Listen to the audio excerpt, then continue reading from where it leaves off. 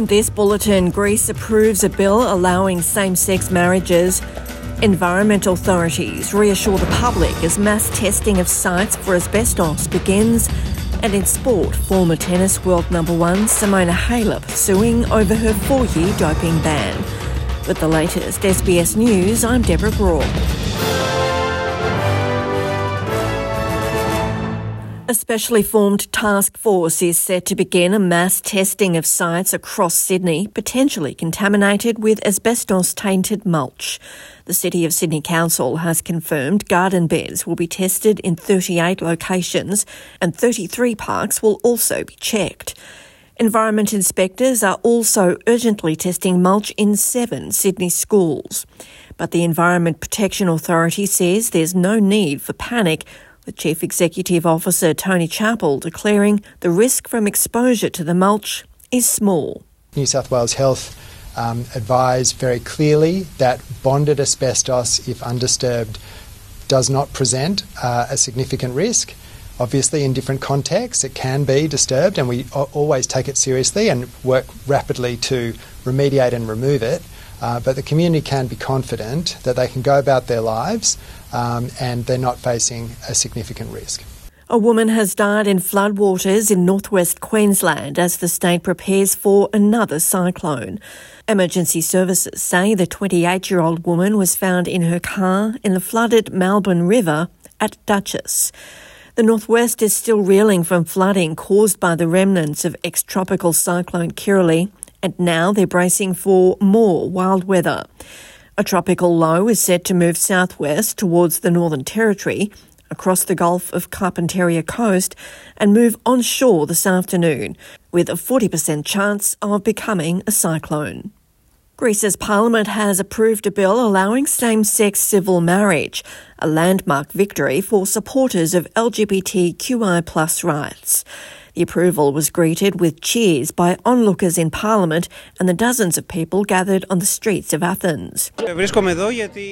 I'm here because this is a very important step towards establishing human rights, towards equality, and a very important step for Greek society. The approval comes after decades of campaigning by the community for marriage equality in the socially conservative country. It makes Greece one of the first Orthodox Christian countries to allow such unions. A senior foreign affairs official say critics of the UN's Agency for Palestinian Refugees are exaggerating claims of mismanagement because they want to see it disbanded. Australia has joined other nations in suspending funding for the UNRWA as misconduct allegations are investigated. Greens Deputy Leader Senator Mehreen Faruqi has said the money must be restored because there's no evidence of wrongdoing by the agency. Assistant Secretary for Foreign Affairs Mark Brown has told Senate estimates they could not ignore the allegations, even though they're aware of the wider context.